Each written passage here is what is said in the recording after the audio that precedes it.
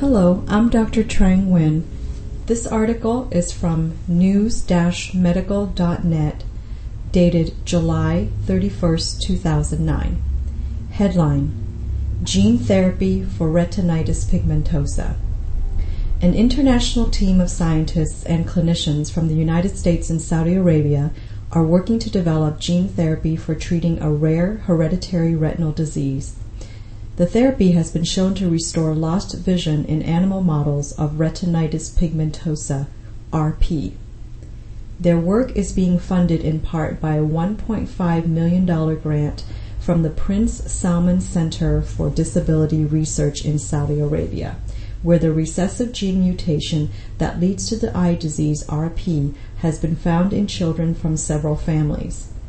The study is being led by Kang Zhang, MD, PhD, professor of ophthalmology at the University of California, San Diego School's Shiley Eye Center and director of the UCSD Institute for Genomic Medicine, and Fauzan Al-Quraya, MD, senior clinical scientist and head of developmental genetics unit at King Faisal Specialist Hospital and Research Center, Saudi Arabia. RP is a type of hereditary retinal dystrophy, a group of inherited disorders in which abnormalities of the photoreceptor rods and cones lead to progressive visual loss. Rods and cones are specialized light-sensitive nerve cells that line the retina.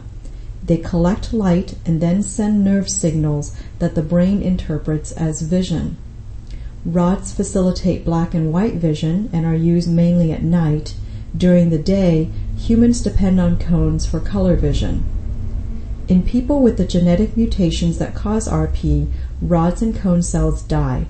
Affected individuals first experience defective dark adaptation or night blindness, followed by reduction of the peripheral visual field known as tunnel vision, sometimes followed by loss of central vision late in the course of the disease.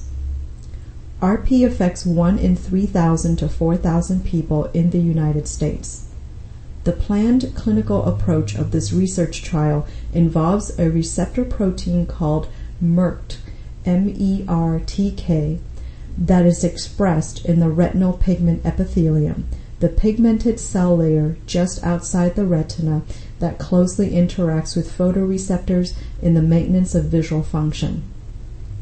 Patients with loss of MERTK function have a defect in phagocytosis, a mechanism used to remove pathogens and cell debris. As a result of this defect, debris accumulates between the photoreceptors and retinal pigment epithelium, resulting in death of photoreceptors and loss of vision. The researchers plan to deliver the MERTK gene in a viral vector, a carrier commonly used to deliver genetic material to treat these cells in order to restore function of photoreceptors. Using a rodent model of RP with a similar MERTK mutation, the researchers have demonstrated in proof-of-concept studies that viral vector delivery of MERTK corrects the mutant gene and restores vision.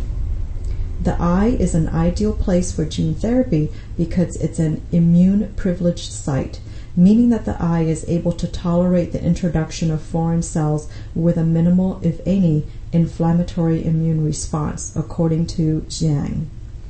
The research team's next step is to show that such gene therapy is safe in further animal studies to be conducted in China, along with additional rat studies that will be conducted at UC San Diego and at the University of Florida.